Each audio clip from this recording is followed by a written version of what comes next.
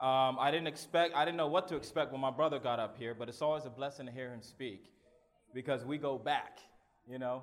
And I was laughing with him on the way up here, like, man, I just was thinking about the other day how we used to get in our battle stations to get ready to do our drugs, you know. And I remembered the state of mind we were in.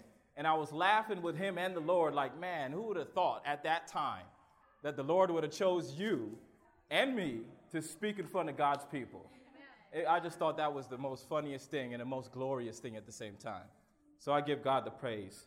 I'm going to ask that you pray for me as I pray and continue to ask the Spirit of the Lord to be here. Is that okay? Let's pray. What my brother talked about was very important. He talked mainly about how to reach those who are in bondage, and as well as who are the eligible candidates to be reached. That's very important. What I want to talk about is equally important, and the whole subject that I'm going to be discussing by the power of God today is how to overcome. How to overcome. And when I say overcome, I mean addictions, period. But in essence, what I'm going to cover today is how to overcome anything that Satan throws at you. And I'm just going to cover 3 points. To make it simple, hopefully you can remember these 3 points on how to overcome sin and addiction. It's a recipe that has never failed, and it's biblical. Let me ask you guys a question. What is an idol? What's the definition of an idol? Anything that you put before God, anything that takes the place of God. Would you agree with that? I'm going to read something to you that kind of blew my mind. It really changed my life. It's found in the book That I May Know Him, page 322. Listen up. Anything that separates our affections from God and lessens our interest in eternal things is an idol. Let me read it again. It's that profound. Anything that separates our affections from God and lessens our interest in eternal things is an idol. Isn't that powerful? A whole lot of things on this earth separates your affections from God. A whole lot of things lessens your interest in eternal things.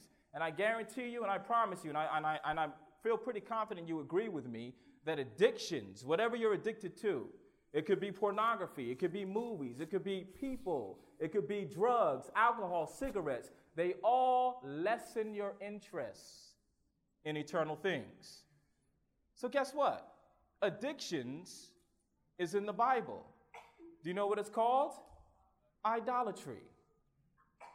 Now let's go a little deeper here. I loved what the servant of the Lord spoke of for divine hour, because what I'm going to talk about, it goes right in tune.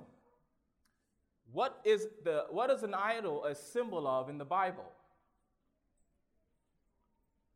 Let's go to 1 Corinthians chapter 10. It's also in Deuteronomy as well. It's actually in a couple places in the Bible, but we'll go to 1 Corinthians chapter 10. And when you get there, would you please say amen? 1 Corinthians chapter 10, beginning with verse 19. 1 Corinthians chapter 10, beginning with verse 19. Amen? The Bible says, 1 Corinthians chapter 10, verse 19. What say I then? That the idol is anything? Or that which is offered in sacrifice to idols is anything? But I say that the things which the Gentiles sacrifice, they sacrifice to what, everyone?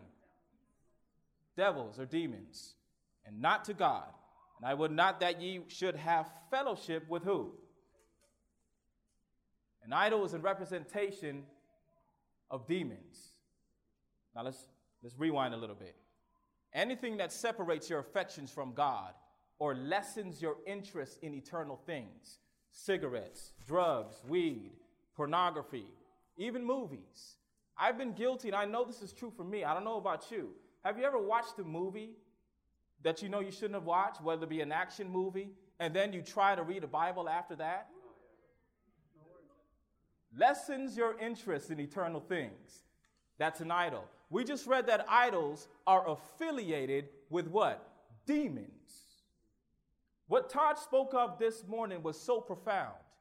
Satan manifests himself in the United States in a different way than he does in other countries. Do you know what the servant of the Lord says about the demoniac in Mark chapter 1? He was possessed with the devil. She said that same spirit that was in that man was in the Pharisees. The exact same spirit. He manifested himself one way, wild and crazy, screaming and yelling. The other way, he was sophisticated and intelligent, a churchgoer and a law abider. The same spirit. I submit to you today that if anyone is battling with addictions, there is a power behind the addiction that you're battling against. Wait a minute, you might say, I've known people who's overcome drugs and cigarettes without Jesus. I'm going to tell you something here. In my experience and my brother's experience, whenever someone overcomes an addiction supposedly without Jesus, that spirit of addiction is still there. You know what usually happens? It's replaced by something else. I remember when I stopped smoking cigarettes, you know what I picked up? All of a sudden, nonchalantly, I just picked up Pepsi cans and Coca-Cola cans, and I was drinking coffee like crazy. Didn't understand why. But the spirit of addiction is there. Let me say something to you. And the Lord put this on my heart of what an addiction is. An addiction is a visible manifestation of a spiritual bondage. Did you get that? Let me say it again. I had to write this down. The Holy Spirit gave it to me yesterday. An addiction is a visible manifestation of a spiritual bondage. Oh, that's from the Holy Ghost, brother. He just dropped it on me yesterday, and I had to write it down. Yeah, I'm sorry. But it makes sense, does it not? There's a deeper spirit attached to it. Because what Satan doesn't want you to realize is that these drugs, these idols, really have spirits of evil attached to them. And therefore, you're bound with a supernatural power. But that leads me to my first point. Being that addictions are affiliated with demonic activity, they're tools of Satan designed to separate your affections from God and lessen your interest in eternal things. Being that it's a supernatural thing now, there is only one name under heaven given amongst men whereby we must be saved. There's only one name that when mentioned, the host of darkness trembles. And that name is Jesus Christ. Would you say amen? Amen? But point number one, here it is, of overcoming addictions or sin, is that you have to want to be free. And here's what I mean by that. Point number one, you have to want to be free, and you have to cry out to Jesus with all your heart and with all your soul. I mentioned it this morning in Deuteronomy chapter 4, verse 29. But if thou shalt seek the Lord thy God, thou shalt find him, if thou seek him with all thy heart and with all thy soul. It's very important that we understand that when somebody's ready to overcome something, you have to cry out with all your heart. The children of Israel were in bondage in Egypt. Do you know why God decided to set them free? He told Moses at the burning bush. You can read it in Exodus 2 or 3. He said, I have heard the cry of my people. There's an example of what I'm saying in the same story I mentioned in Mark chapter 1 with the demoniac. He was bound by Satan. He wanted to be free. And I'm paraphrasing a little bit of what I read in Desire of Ages chapter 25. The demoniac knows Jesus is in the synagogue. And he tries to run in there and request his freedom and say, Lord, help me or save me. But as he runs in the synagogue, Satan takes control of his vocal cords. And all of a sudden, the words that he wanted to say, he can't say. And Satan speaks through him and says something like, Jesus, I know who you are. You're the Holy One of God. And causes a disruption in the synagogue. Now, everyone else in the synagogue, all they have seen and all they have heard was a wild lunatic. But Jesus saw something else. Within that man, Jesus saw a prisoner, bound. Somebody's will that was not in control. He was not in control of his will anymore. And Jesus heard something that no one else heard. I'm going to read a quote to you, and this blew my mind. It's in the chapter 25 of Desire of Ages. Speaking of the same man, the demoniac, in place of prayer, could utter only the words of Satan, yet the heart's unspoken appeal was heard. no cry from a soul in need, though it fail of utterance in words, will be unheeded. You ought to say amen to that. Amen. This tells you that no matter how dark of a pit that you're in, no matter how long you've been battling with this addiction, and it's been beating you up and beating you down, even to the point where you don't even have control of your own voice, Jesus will hear the cry of your soul. And you don't even have to use your own words. Would you say amen? Amen? I love this scripture here, and it spoke to my heart too. In Isaiah 49, it says, "Thus saith the Lord, speaketh to anyone wrestling with addictions. Even the captives of the mighty shall be taken away, and the prey of the terrible shall be delivered. For I will contend with him that contendeth with thee, and I will save thy children." God is good. But step number one is you have to cry out to him with all your heart and with all your soul to be free. 3.5 years ago, I was a complete slave of Satan. I was a drug addict to the worst degree. My brother and I was on drugs for 10 years straight without the Lord. And 3.5 years ago, we were at the lowest low. Every time I read the story of a demoniac, I think of myself and my brother. If you would have spoken to us 3.5 years ago, we would have told you that it actually felt like we had a beast living within us. We used to call our addiction the beast. And the beast would tell us what to do. The beast within us would tell us when to sleep, when to eat, when to use the bathroom, when to be happy, when to be sad, and of course, when to get the drug. We were under the taskmaster's whip of Satan, and we could not break free. Our will was not our own. It was like I've written it down in my journal when I was high on drugs. And I used to cry on this paper and write down how I felt. And I used to write, I feel like a prisoner in my own body. Like a spectator looking on the outside at my own self. And that's how I felt. Like another being entered into me and trapped me within my own body. My mother called me during that time, and I praise God for my mother. She called me and she said, "Adam, you got your 2 girls, and you're not taking them to church. You're not taking them to Bible study. They don't know nothing about the Lord." And I knew about God because my mother raised me right. And so I said, you know what? I'll bring them to your house. My mom was having Bible studies that Friday night. And did you touch on the testimony, bro? The Bible study? Yeah. So I brought them over to the Bible study. And I just praise God for that Bible study because God is a master strategist. He will do anything it takes to save you, even take your life. He loves you that much. And so he strategized a plan for my brother and I. What I need to do is get these hopeless, depressed drug addicts into my presence. You see, I used to call his house the dungeon. Nothing but demons dwelt there. And I can tell you all kind of dark stories and evil things that occurred. But every time we went to my mother's house, we called it the house of healing. Every time we walked through the threshold of the door, we felt the presence lift. And I know through supernatural eyes, if God gave them to me, the devils that were following us got checked at the door by the angels. I know that beyond a shadow of a doubt. We used to go there as we were withdrawing just to withdraw a little better because it was the house of healing. So God said, let me bring them into my presence. And there's something powerful about the presence of the Lord. I'm going to read you a quote. Same story, the demoniac, Desire of Ages, chapter 25. Now think about this. My brother and I were without hope. We felt trapped by this beast. We felt like there was no way out. I felt like this was it for my life. This was my life, always on the battery, running to get drugs. That's it. But as I was in that room, something began to change. Being in the presence of Christ alone does wonders. Let me read this to you.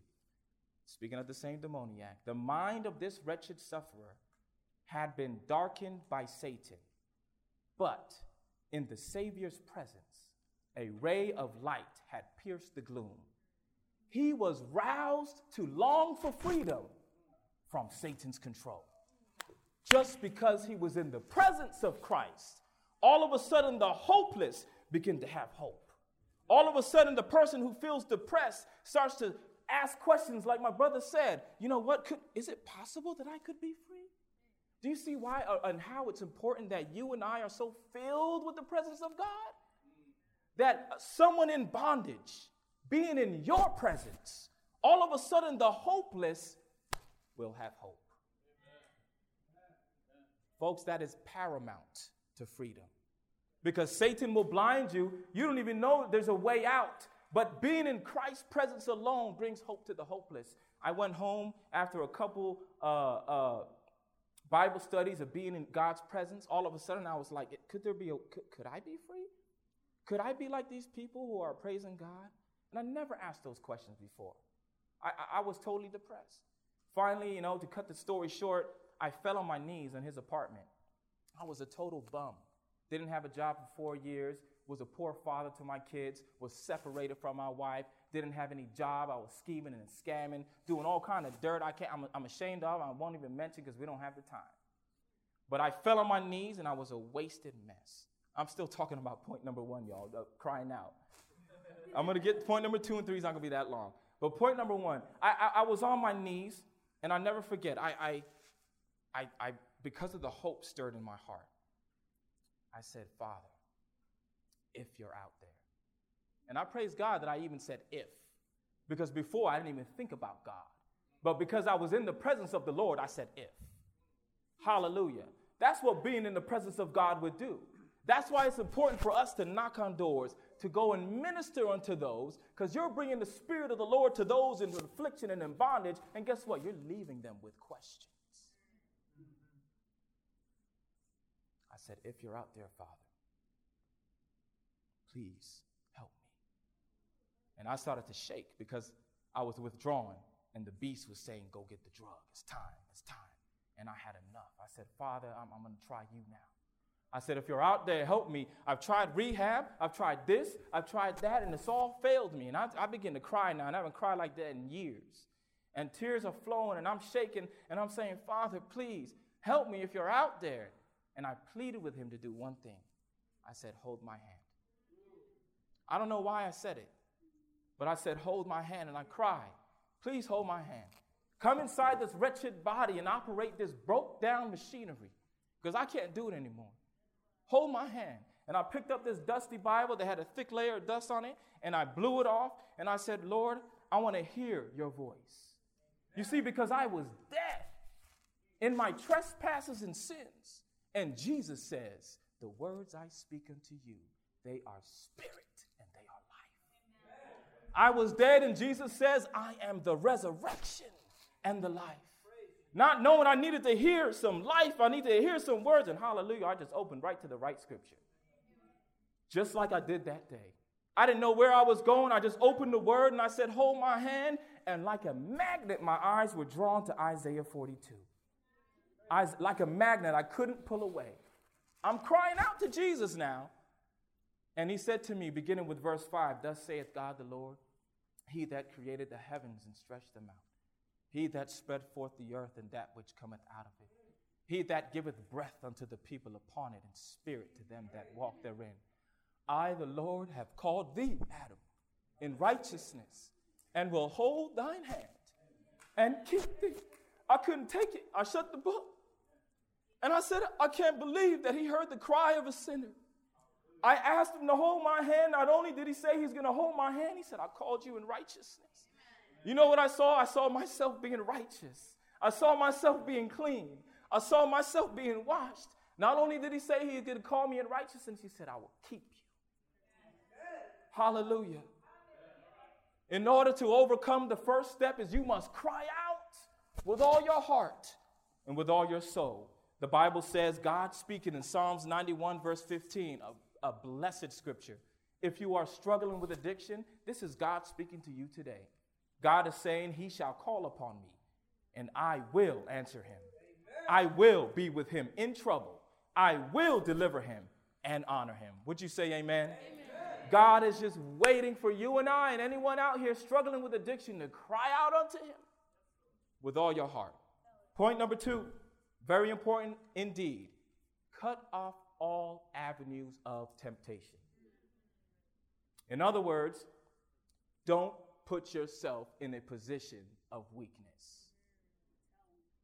I can't say that enough. Because there's some Christians today who are battling with addiction. They cry out to the Lord, but they don't do step number 2. You got to do all 3 steps in order to claim victory. You have to cut off the avenues of temptation. And do not put yourself in a position of weakness. The children of Israel, before God gave them the promised land, he tells them in Deuteronomy and Leviticus, Now the Canaanites, the Hittites, the Jebusites, the parasites, I call them, all the ites. They do all these abominations and wickedness. They worship idols, bestiality, homosexuality, you name it. He says, I don't want you mixing with them. I don't want you doing the things that they do. And you know why God told them to destroy them? He said, wipe anybody out doing abominations. You know why? Let's go to Deuteronomy chapter 7, verse 25.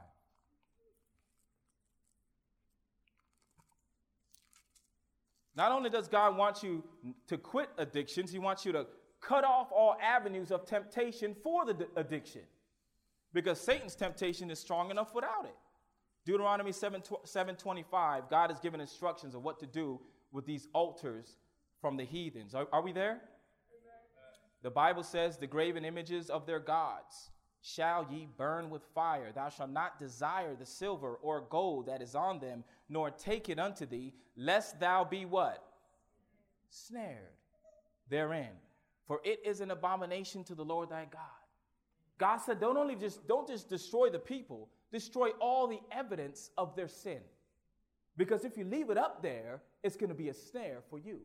It's going to be an avenue for temptation. And one of the saddest things that I can read, there's many in the Bible, in Judges chapter 1. Judges chapter 1, you can turn there. It starts off listing all the nations that the children of Israel did not destroy. And then in Judges chapter 2, the angel of the Lord comes down, who was Christ. Judges chapter 2, verse 2, he says, and ye shall make no league with the inhabitants of the land. Ye shall throw down their altars, but ye have not obeyed my voice. Why have you done this? Judges chapter 2, verse 3 now. Wherefore I also said, I will not drive them out from before you, but they shall be as thorns in your sides, and their God shall be what? Now notice what Jesus says here. He says, I will not drive them out before you. You can cry out to the Lord all you want to with all your heart, but if you're not willing to obey like he tells you to, break down their altars, cut off the avenues of temptation, guess what? It's going to be a snare unto you. And it's going to pull you right back. And Jesus himself is saying, I'm going to let it be. Do you follow me? Plain speaking now. If you're trying to cut out smoking cigarettes, don't hang around people who smoke cigarettes. No. Not until you've gained a victory. If you're trying to overcome smoking weed or doing drugs, guess what? Delete the weed man's number out of your phone. Matter of fact, go ahead and cut the phone off. Here's why. Plenty of times my brother and I try to quit smoking weed and cigarettes on our own power. Guess what happened? All of a sudden, we get a text from the weed man. Hey, bro, I got 2 fat blunts sitting on my lap for you, man, for free. What? That never happens. I promise you. I've tried to quit smoking cigarettes. All of a sudden, my brother comes home. Hey, bro, I got an extra pack of cigarettes for you, man. Here you go. What? That never happens. I promise you, whenever I've tried to quit the drugs or anything I've tried to overcome, all of a sudden, everything's for free. It's Christmas. And you're like, oh, man, I can't pass this one up. But if you put the phone away, if you throw your lighter away, nah, man, I need my lighter to light candles. Throw the lighter away. Say the candles till next year, all right? Overcome first, right? Throw the candles away, throw the blades away, the bongs, all the paraphernalia, all the avenues of temptation. Cut it off. Destroy the altars, lest they be a snare unto you. And you know what? God is not responsible if you don't break them down. When I cried out unto the Lord, I knew what was next. He spoke to me clearly. He says, brother, it's time for you now to go into the wilderness. You see, I was in Egypt. When you get pulled out of Egypt, you go straight to the wilderness. Now, in the wilderness, it's called the wilderness because you're secluded from the world. Ain't no TV in the wilderness. No, there's no TV in the wilderness. There's no worldly music. There's no music at all for that. You better hum some hymns or something. And I'm being funny, but I'm being serious. God told me straight up, do not cut on anything worldly. I had no TV on. And for 2 weeks, I didn't sleep because of the drugs. I couldn't eat. I was nonstop, like I drunk 100-pack of Red Bulls, just shaking because of the withdrawals. No TV, and I spent the time that I could outside in nature, in God's word. You know, you're in a supernatural fight. And guess who else? The only people that's in the wilderness besides yourself is Jesus and Satan. Jesus, Satan, and yourself. So why have all the temptations around you at the same time? You're never going to make it. You're never going to make it. I had a wonderful uncle who passed away. His name was my Uncle Jeff, man. I smile every time I think of him. He was a wonderful man. He was a master martial artist. He was into the high levels of martial arts where it was spiritualism. And he also was addicted to manifold drugs, methamphetamines, crystal meth, all that stuff. And because of all that dibbling and dabbling, he became a vessel of demons. My uncle was fully possessed by multiple demons. I can tell you story after story of supernatural feats that he did because of demons. But we don't have time. He cried out for help. He lived in Gloucester, England. The elders of the Seventh-day Adventist Church in Gloucester, England, came because they heard the cry. And they came to his house. And they spent all night casting out demons. And one by one, they came forth. He was freed. The Spirit of the Lord was now upon him. And just like any man delivered from such a bondage, the first thing that he wanted to do was go reach out and tell somebody something. When Jesus touches your heart, it affects your mouth. Out of the abundance of the heart, the mouth what? That's the evidence that Jesus touched your heart. Because you got, excuse my French, diarrhea at the mouth. You just keep going, running and running. You can't stop. And so my uncle wanted to talk and reach and proclaim what happened to him, how he was delivered. And the first people he wanted to reach was his friends, fellow drug addicts, fellow alcoholics, good intentions. But the thing and the problem about this was his friends still hung out at the bar. His friends still hung out at locations where Christians shouldn't go. So my uncle had good intentions. He would go to the bar on the outside and do his best to minister unto them. Then he said, you know what? It probably might be more effective if I go inside and minister unto them. You already know where this is going. The altar wasn't torn down. The avenue of temptation was still there. He ends up now at the bar stool drinking a wine cooler. And just like Taj mentioned this morning, all those demons that left came back with friends. And they inhabited his temple again. The lesson: cut down the avenues of temptation. But that story of my uncle ended on a good note. And let me tell you how it did. He ended up in prison. He'll chasten you sore, right? He ended up in prison. My uncle did. And just before he was released, he died in his sleep like this. Hallelujah. Praise the Lord. God knew that as soon as my uncle hit the streets, the temptation, the idolatry, the idols would have been too much for him. And it would have overcame him once again. And his soul would have been lost. So Jesus said, I'm going to take him out now so I can see him again. Hallelujah. That's the God we serve. He loves you so much, he will take your life to save your soul. Point number 2, cut off all avenues of temptation. Final point, and I think we need to practice this so much. Exercise your faith in the Word of God.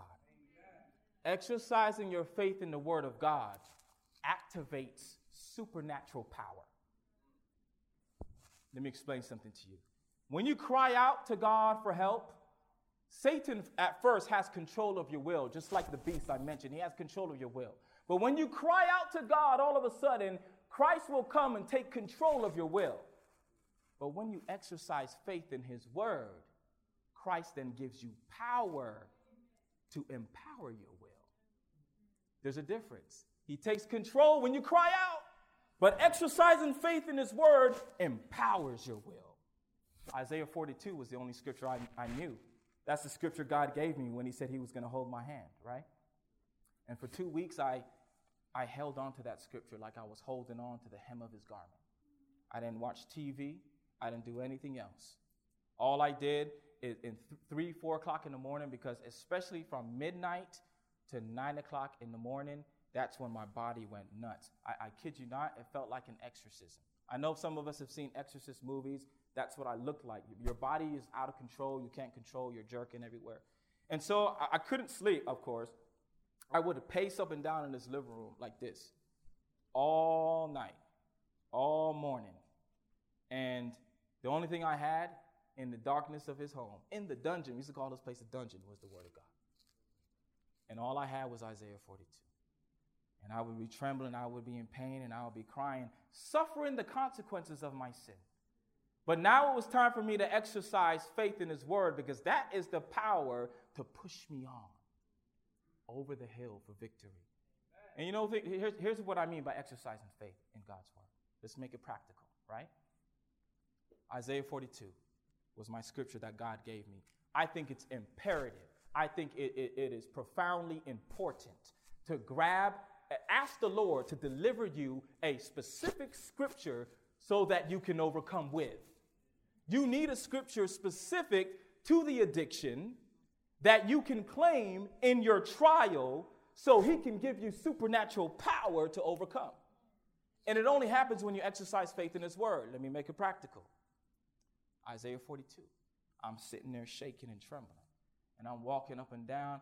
Mind you, he's still doing the drug in the house. I'm living in the apartment with him. So that was, sorry to call you Satan. I'm not going to call you Satan, but Satan was using my brother to tempt me. That's better, brother. And say, yo, your brother got the drug. Just go ahead and sniff some. He got it. You haven't slept in 7 days, man. You haven't eaten nothing in 7 days. Go ahead and take a little bit so you can sleep. And that was the temptation from Satan. And so I would just grab onto the Bible, and this is what I would say. I say, Lord, you said that you've called me in righteousness. And at that moment, I'll say, Lord, I believe what you told me. Because when I asked you to hold my hand, you said just that. And that was such a supernatural thing to me. It was undeniable. And because of that experience, I said, Lord, I believe that you've called me in righteousness. And then I would still have that vision of me washed and clean. And then as I still trembled, I said, Lord, you said you would hold my hand, Lord. You said you would do it. And the Lord is not a man that he should lie. His word doesn't come back to him void. So the best thing that you can do is quote his own word back at him. That's the best thing you can do. To this day, when I praise God, you know what I do? I open the book of Psalms and give him his words back to him. That's words he's going to answer because it's his words. And I say, Lord, you said you was going to hold my hand. And then I would envision Jesus in the dungeon with me in the darkness. And I said, Lord, you said you would keep me. And I would believe with all my heart. And trust me, I'm going to be honest with you, it was tough because of what I was feeling. Satan is going to work through the flesh. Christ wants to work through the spirit. And the spirit has power when you have the word. Satan was working through the flesh, talking to me. God is not answering your prayer. You're still shaking. You're still hurting. You're still in pain. But guess what, saints? Guess what was happening? As I was feeling this way and I was crying out and walking up and down, that's why I memorized the scripture, because I'm walking up and down just claiming it back and forth. I got through day 1. It was a struggle. I got through day 2. It was a struggle. I got through day 3. It was a struggle. Guess what was happening as I was claiming God's word? Let's go to 2 Peter.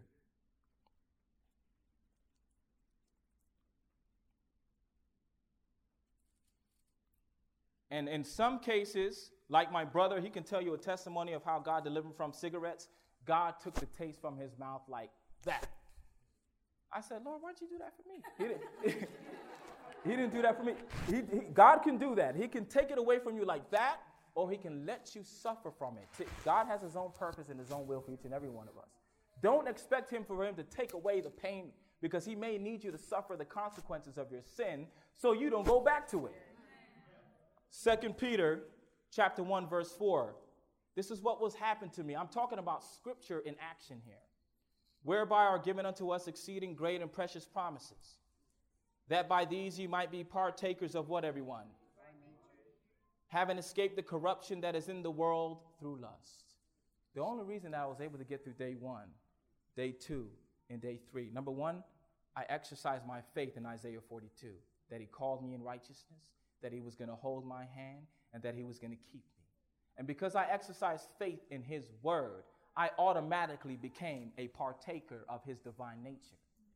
I automatically became an overcomer of the corruption in the world through lust. Unbeknownst to me at the time, I was given supernatural power. Do you know God has a name for this power? And it's designed to be given unto us to overcome our weaknesses. It's in 2 Corinthians. 2 Corinthians chapter 12. We talk about it all the time. But I don't think all the time we talk about it in the right context. We need to really see it as a power given unto us to overcome our weaknesses. 2 Corinthians chapter 12. And are we there? Let's look at verse 9. And he said unto me, my what? Is sufficient for thee. For my strength is made perfect in what?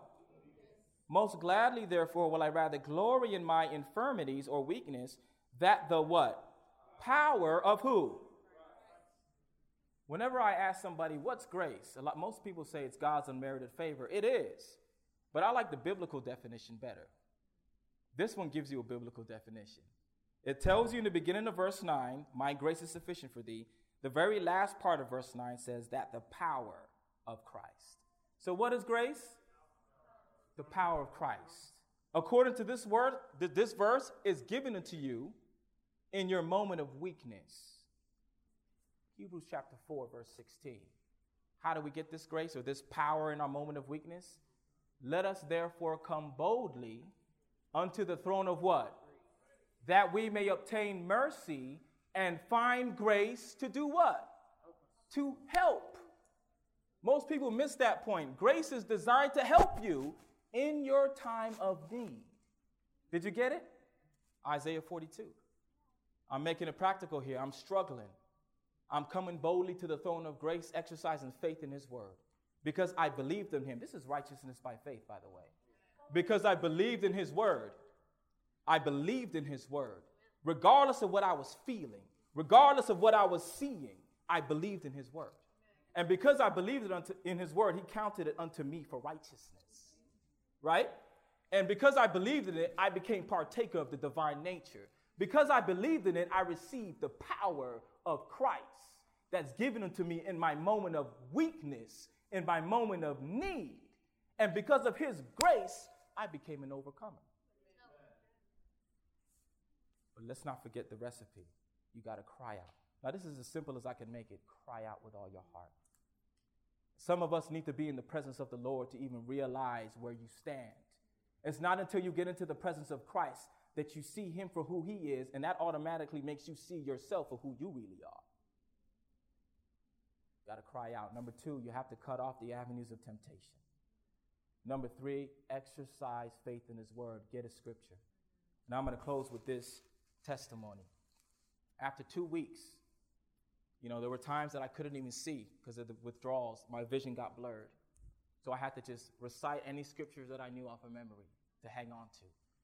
What did Jesus use in the wilderness to defeat Satan? We got to use the word to overcome.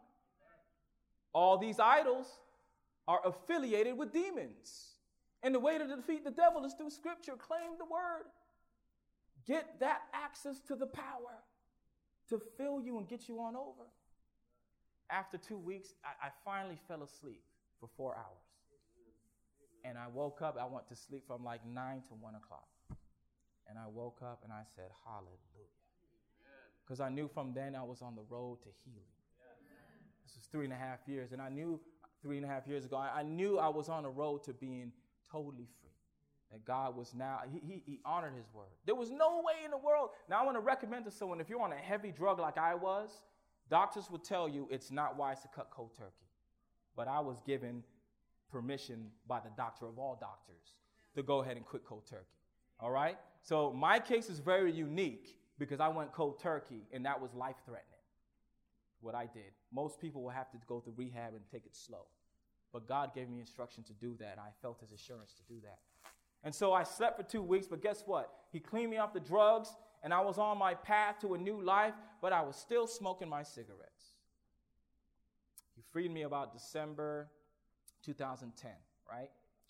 January 2011, January 1st, 2011. I'll never forget it. It was a Sabbath day. I woke up that morning, Sabbath morning. It was kind of cloudy.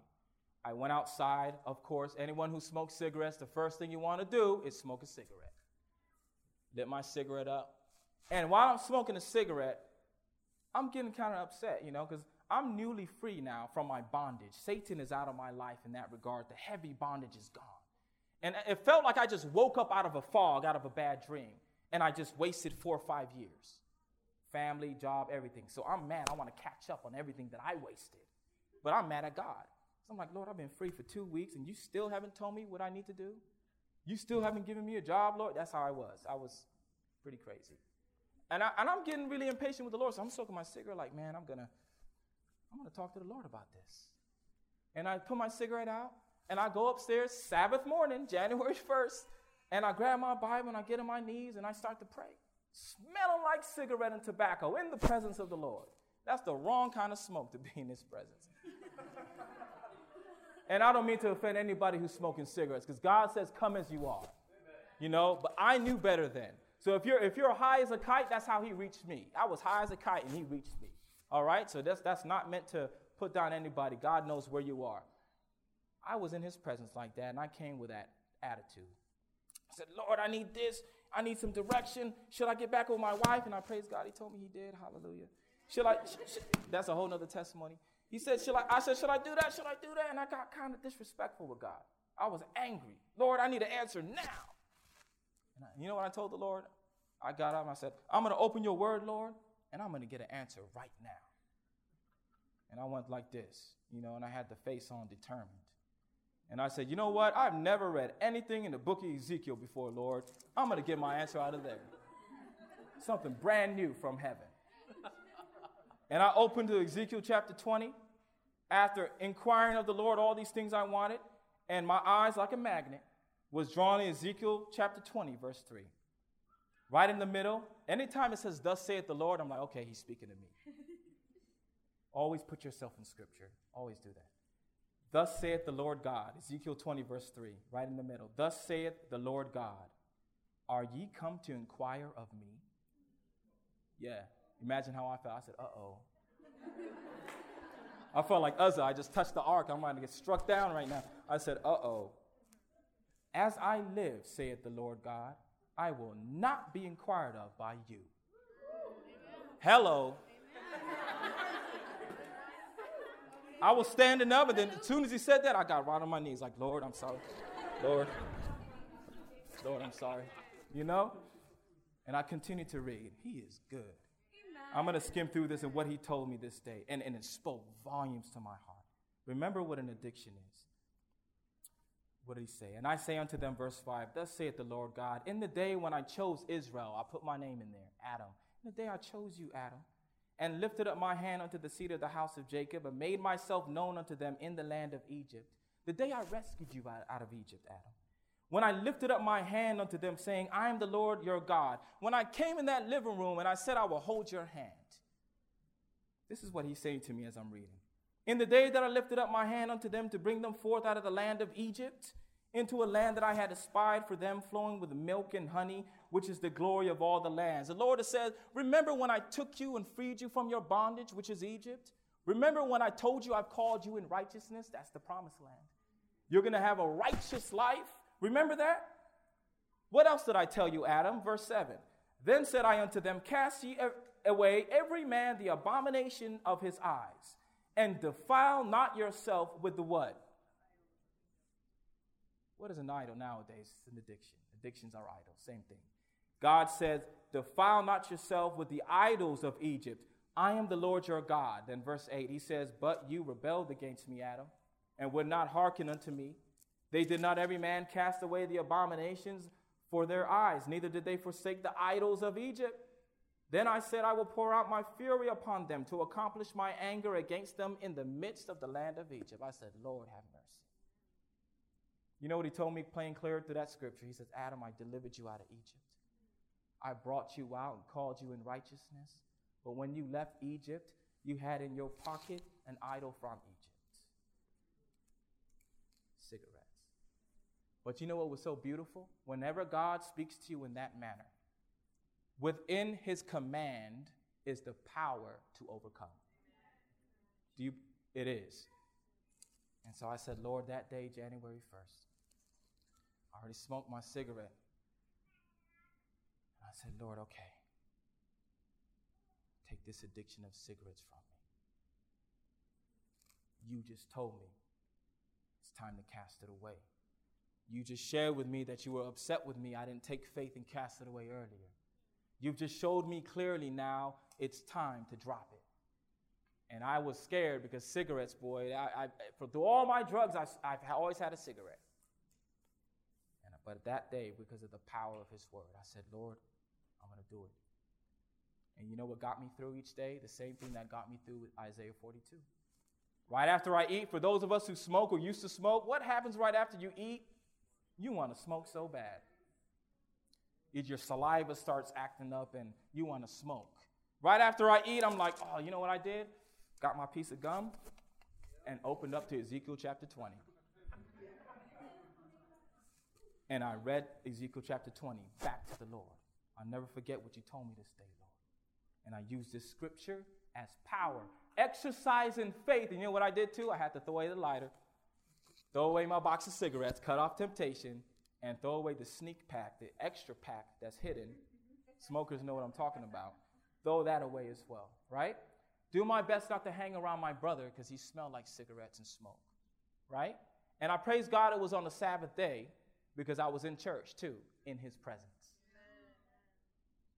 Well, anyone who tried to quit smoking cigarettes was overcome. Usually good 3 days. And on the third day, it gets really bad. Every time I've tried to quit, and I'm closing in the past, always on the third day, I would get into an argument with somebody, and I would say, that's it, man, I'm tired of this, and use my anger as an excuse. So I said, I know the third day something's going to happen, Lord. I'm going to get someone to call me. But each day I went through claiming the word, claiming the word, claiming the word. Day number 3, sure enough, that test came. Somebody called me, and boy, oh boy, they disrespected me, called me every name under the sun. And as the call was going on, I lifted up mine eyes unto the hills from whence cometh my help. I kid you not. I was on the phone, and I literally lifted up my eyes like, Lord, help me. And I smiled because the person was cussing me out. And I just smiled. And I knew at that moment the victory was mine. Amen. At that moment. Haven't smoked a cigarette since then. Since January 1st, 2011, on the Sabbath day. Because of the recipe that was followed. Right? Once he puts it in your face, you cry out to him to tell him, take it from me. I don't have the power to do it, but you do. Then do to the best of your ability, cut off temptation. Right? If you got to I've sacrificed friends I can't hang with. I can't have fellowship with those of darkness. I could just to bring them the light, but I can't hang with you like that, you know? Yeah. Unless I'm there to witness and be a light. And especially if I got a weakness, let me overcome that first before. Now you smoke cigarettes, I'm coughing more than you guys would cough. I used to smoke for 12 years, almost 2 packs a day. But God can give you the victory over anything. Number 1, cry out unto him, cut it off, and exercise faith in God's word. Amen? Amen? Let's pray. Oh, Father, I just thank you, Lord, that we can trust in your power and that your power never fails. Now, Lord, I want to pray a specific prayer for someone here going through any addiction, Lord. It can be something as hard as drugs, or it can be something like movies. It could be a friend. It could be pornography, Lord. I pray, Lord, if that person's wrestling with pornography, that they would give it to you, cut off the computer, and grab a scripture and exercise faith in your word. Whatever the sin may be, whatever the addiction may be, Lord, I pray that you would empower them now through your grace to be overcomers. Thank you. This media was brought to you by Audioverse, a website dedicated to spreading God's word through free sermon audio and much more. If you would like to know more about Audioverse, or if you would like to listen to more sermons, please visit www.audioverse.org.